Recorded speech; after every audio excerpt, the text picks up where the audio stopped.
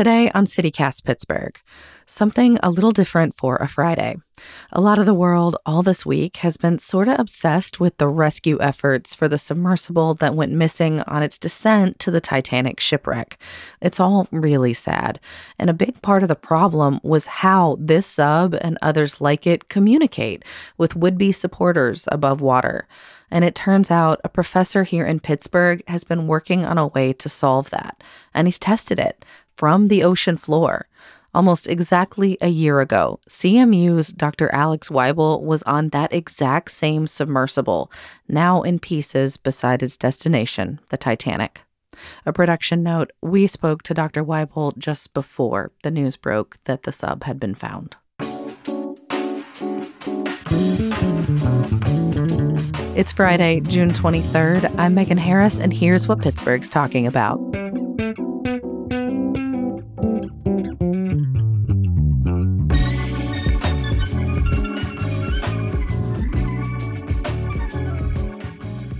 What has it been like for you this week? You were on this exact same sub. How are you feeling? Well, it's of course terrible news. And so you're trying to do your job while you're in your mind, you're worrying about your friends. And it stands to reason that something terrible must have happened. Did it feel unsafe to you when you tested your technology there last year? Well, it's clear that it's riskier than watching TV in the afternoon, right? So, but it is on the other side, they have put a lot of thought in it, in my opinion. There was thoughtful design that went into it. That the boat has redundancies. If something bad were to happen, they have three different ways of floating it again so that it naturally rises to the surface again. On the other side, it is novel technology. It's on carbon fibers, the hull of the boat. And this was pressure tested by NASA. But it is novel technology on a submarine. Usually they have been built by steel or titanium. And this time they built it with carbon fiber. And they have actually also sensors to test that the fibers are in good shape. I mean, it is a amazingly challenging task to go to 13,000 feet depth and have 400 times the pressure on the surface push on a submarine. Yeah. And then also it's not like you have a lifeboat that you can climb into down there, so the options are limited inherently in doing an expedition like this. Yeah. I mean, I feel like so many of us have been absorbing the news, and when something does go wrong, I know we don't know exactly what it was that happened, but there's a lot of criticism of design, of technologies, of any safeguards that maybe weren't chosen. How does all of that hit you, both, your work as a researcher and also someone who's been a passenger? Yeah, I mean, it's a bit annoying because, all kinds of armchair warriors then, know everything better after the fact, right? Why Yeah. haven't they spoken up? These expeditions were done for 2-3 years or several years already, all successful, and then everyone is happy. But now, of course, that something happens. So you didn't feel in the moment like you were risking your life to do this? Well, everyone is aware of the risks, and you sign waivers, of course, and I you. heard someone say that death is mentioned 3 times on the first page of the waiver. Of course, but on your airline flight, it says that probably I know. in the fine print, and any such activity, you go bungee jumping or you go in a cruise ship or something, all of this will be said as well. But of course, everyone also understands that the risks are higher here for the reasons I mentioned. You're in the middle of the ocean. Your backup options are much more limited. Before I went, my sister asked me, "Is there a second ship that could, bring you up if something goes wrong?" And I said, "No, not at that depth, right?" And you basically have to accept those risks if you go on an expedition like this. Yeah. It's nature of the beast. Now, people ask, why do you do stuff like that, And the answer is really, do people have a death wish? It's something like this. It's not the case. The people who are either engaging in research like this or do this as explorers generally are actually the opposite. They tend to be entrepreneurs. They tend to be actually people who enjoy life more like anyone else, and they're just so anxious to learn things about the world and experience the utter limits of our planet that they're actually more the joyful kind and not a gloomy type, right? And I'm betting they're much more resourced and wealthy than a lot of us do.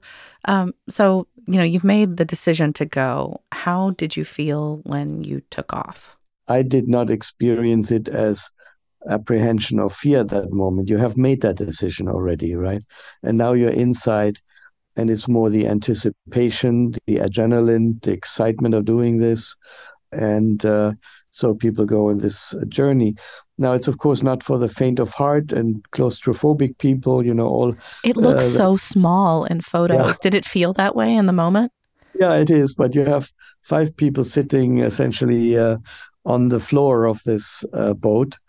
It's not like an MRI machine, I find MRI machines claustrophobic, but this is more like a minivan. Yeah, you sit in a minivan, and it's like an elevator. It goes down, and then during the ride down, you listen to music and you tell stories and you chat with your fellow participants. And then when it gets close to the ocean floor, then obviously everyone tenses up, and but mostly in excitement. We're approaching the legendary wreck, and you get closer to it. And inside, people take pictures. Of course, there's a small porthole in the front, so you can peek out and see the ship. We were at the stern of the ship, which, if you have seen these graphic animations of the Titanic sinking, the ship broke apart and the front went like a torpedo forward and is fairly well still in shape, while the tail broke off and essentially spiraled down. And during the spiral down, all the kinds of sides blew off and ripped off, so that at the bottom there's this debris field of many different metal pieces that are on the floor. So when you're in a submarine down there, it's actually dangerous because the metal pieces people can get entangled and so on. And you mentioned that happened to this crew one other time before. Not to that submarine, but it was a different submarine Okay. where they got stuck under the propeller of the Titanic. So, and Oh, that sounds horrific. yes, and in fact, I watched an interview of one of the participants in that, actually a journalist, and he says he was terrified.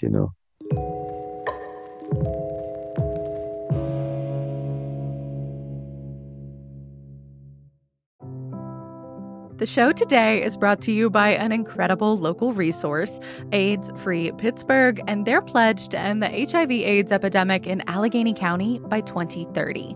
If that is a cause that is close to your heart, make sure you're around for their biggest event of the summer, the 6th annual Too Hot for July. It is a party, but it is also a chance to get confidential HIV and STI testing for free, plus info on the incredible preventative medicines we have now to keep yins happy, healthy, and feeling your most confident out on the town. So come on out to Allegheny Commons East Park on Thursday, May 30th. Yes, July is in the name, but the event is in May. Don't get confused. May 30th from 4 to 10 p.m. There will be DJ sets, a health fair and marketplace, a ballroom-inspired dance battle, cash bar, food trucks, and more. Plus, a performance by Tony Award winner Alex Newell, a.k.a. Unique from Glee. This is all thanks to True Tea Pittsburgh and so many folks doing the good work out here in the community. So do not miss out. Learn more at toohotforjuly.com.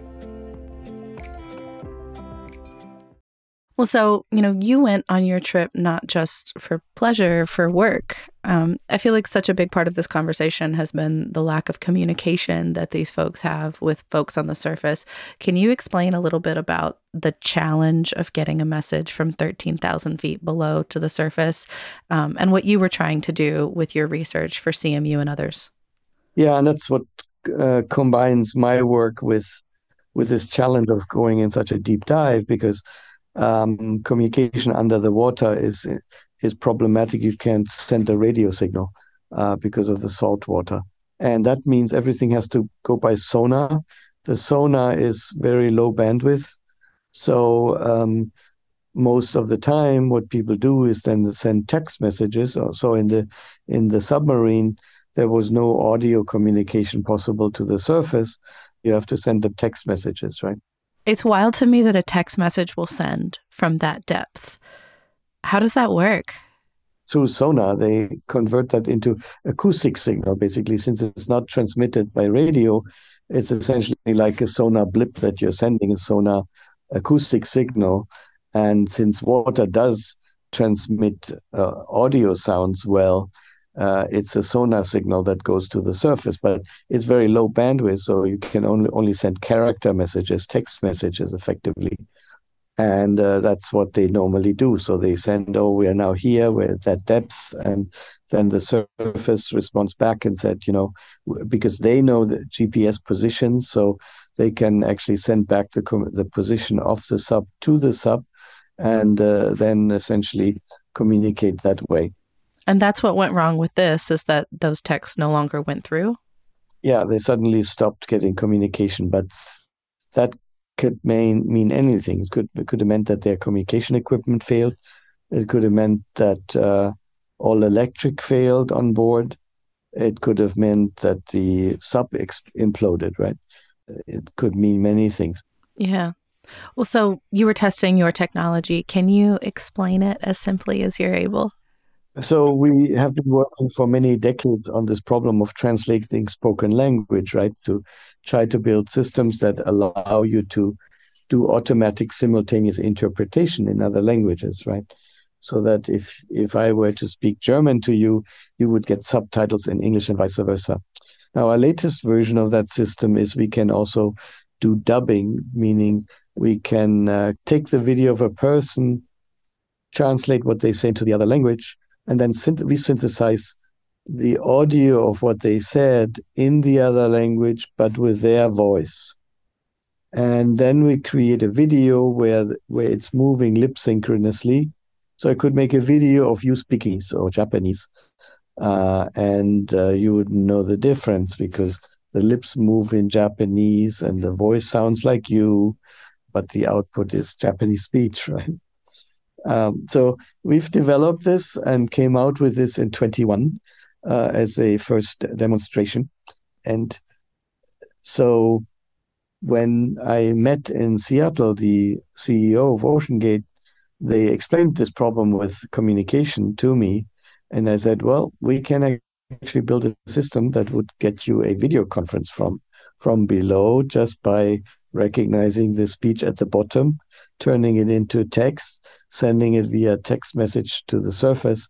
And at the surface, we can reconstruct a video of me and Stockton Rush saying whatever we are saying at the ocean floor. And so we built that, we tested it, we made it smaller so that it would run on a laptop we could go put on board of the submarine. And so we went and tested it last summer. And that's how I got to ride down to the Titanic and have this amazing experience, but at the same time also test this technology. You mentioned Stockton Rush. That's the CEO of OceanGate, who owns this submersible that's missing. How did you get linked up with he and OceanGate and talk to them about what they were using at the time and how to test your own system? Yeah. So since we're living in Seattle for private reasons, I mean, I'm Carnegie Mellon professor and also professor in Germany, but family-wise, we actually live in Seattle. And so when I was at home, I was curious about the Titanic, and then I found out there's this company that they were in Seattle in Everett, right around the corner. So I decided to give them to visit them, and this is where I learned this communication problem that submarines have. And so we were thinking about it, saying, hey, how's about we actually try out a new technology that could potentially make that simpler? And so I befriended their team and their technical team. And then we spent a half year designing and building that system and collecting data in a smaller submarine and putting it all together for a mission in the summer. I guess I had the impression, as so often is the case, that maybe this technology was developed in isolation and then you found an application. This is the reverse. You found this company, figured out a challenge they had, and made the technology for them. Yes, of course, we've been working for a long time on the components, speech recognition, machine translation, Yeah, of course. narration, and so on. But this particular combination of components, we had never really considered because in our normal projects, we're translating between languages. In this case, the problem isn't translation, it's transmission, right? And Okay. so we applied it to this problem. So your technology did not get picked up and adapted for that in regular use? The thing is, you're in a such stressful and high risk situation, as we clearly know. So you don't want to somehow replace your trusted text system. So as a default, they continued with the text messaging that they've done all along, right? And so we just got to try it out once, but it wasn't really. It's not a product, right? It's not something that we could now routinely put in, and that would have taken really a lot more substantial testing and routine experiments, etc. Because you're putting this in a very high risk environment. So you don't do that lightheartedly. Yeah. Do you wish that they had your technology now? Would it have made a difference? Could it?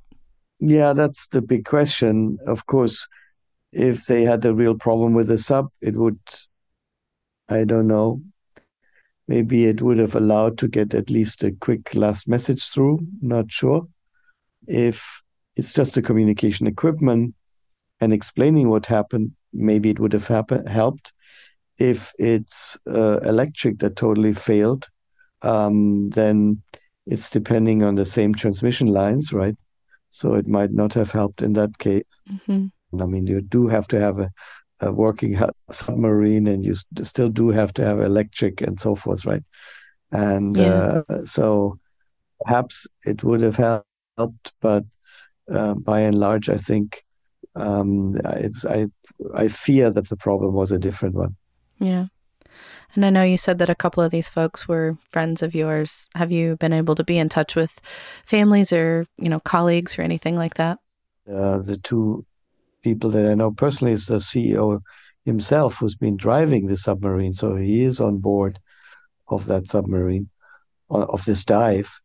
And I have gotten to know him and his wife. And they had, in fact, invited me again to join a upcoming dive in the winter to again make further progress with our communication device. And so it's just horrible to think about all of this taking this turn. The other gentleman is a wonderful expert on Titanic, Mr. P.H. Nojolet, Pierre-Henri, a Frenchman who has done 35 dives to the Titanic already. So he's a very seasoned hand at this. He knows every crook, nook, and cranny there of the Titanic and is extremely expert on it and can explain it. He's also a submarine pilot. So in one of the missions, he was actually moving the submarine gingerly around the bow, the famous where all the Leonardo DiCaprio corner of the Of ship course. up Yeah. in the front. Yeah, so he's on that too. And again, still hope for a miracle, I say, but at this point it looks grim, Yeah. unfortunately. Well, Dr. Reibel, I really appreciate you sharing your expertise and knowledge about this technology and also this experience with us. We're very grateful. Sure. Yeah. Thank you for having me.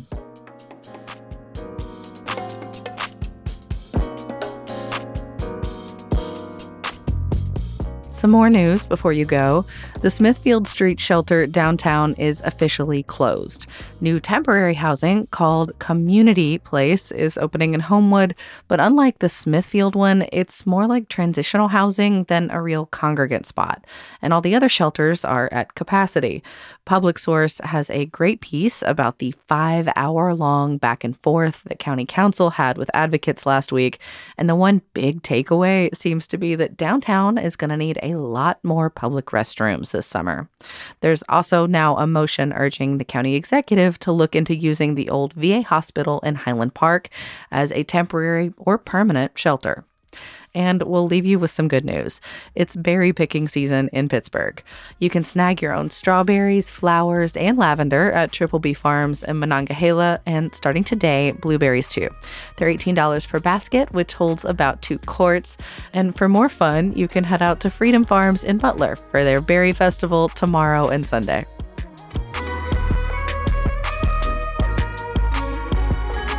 That's all for today here on CityCast Pittsburgh. Our music is by Benji. Mallory Falk is the lead producer. Francesca DeBecco writes our newsletter, and Maria Carter is our audio producer. I'm your host, Megan Harris. We'll be back on Monday with more news from around the city. Talk to you soon.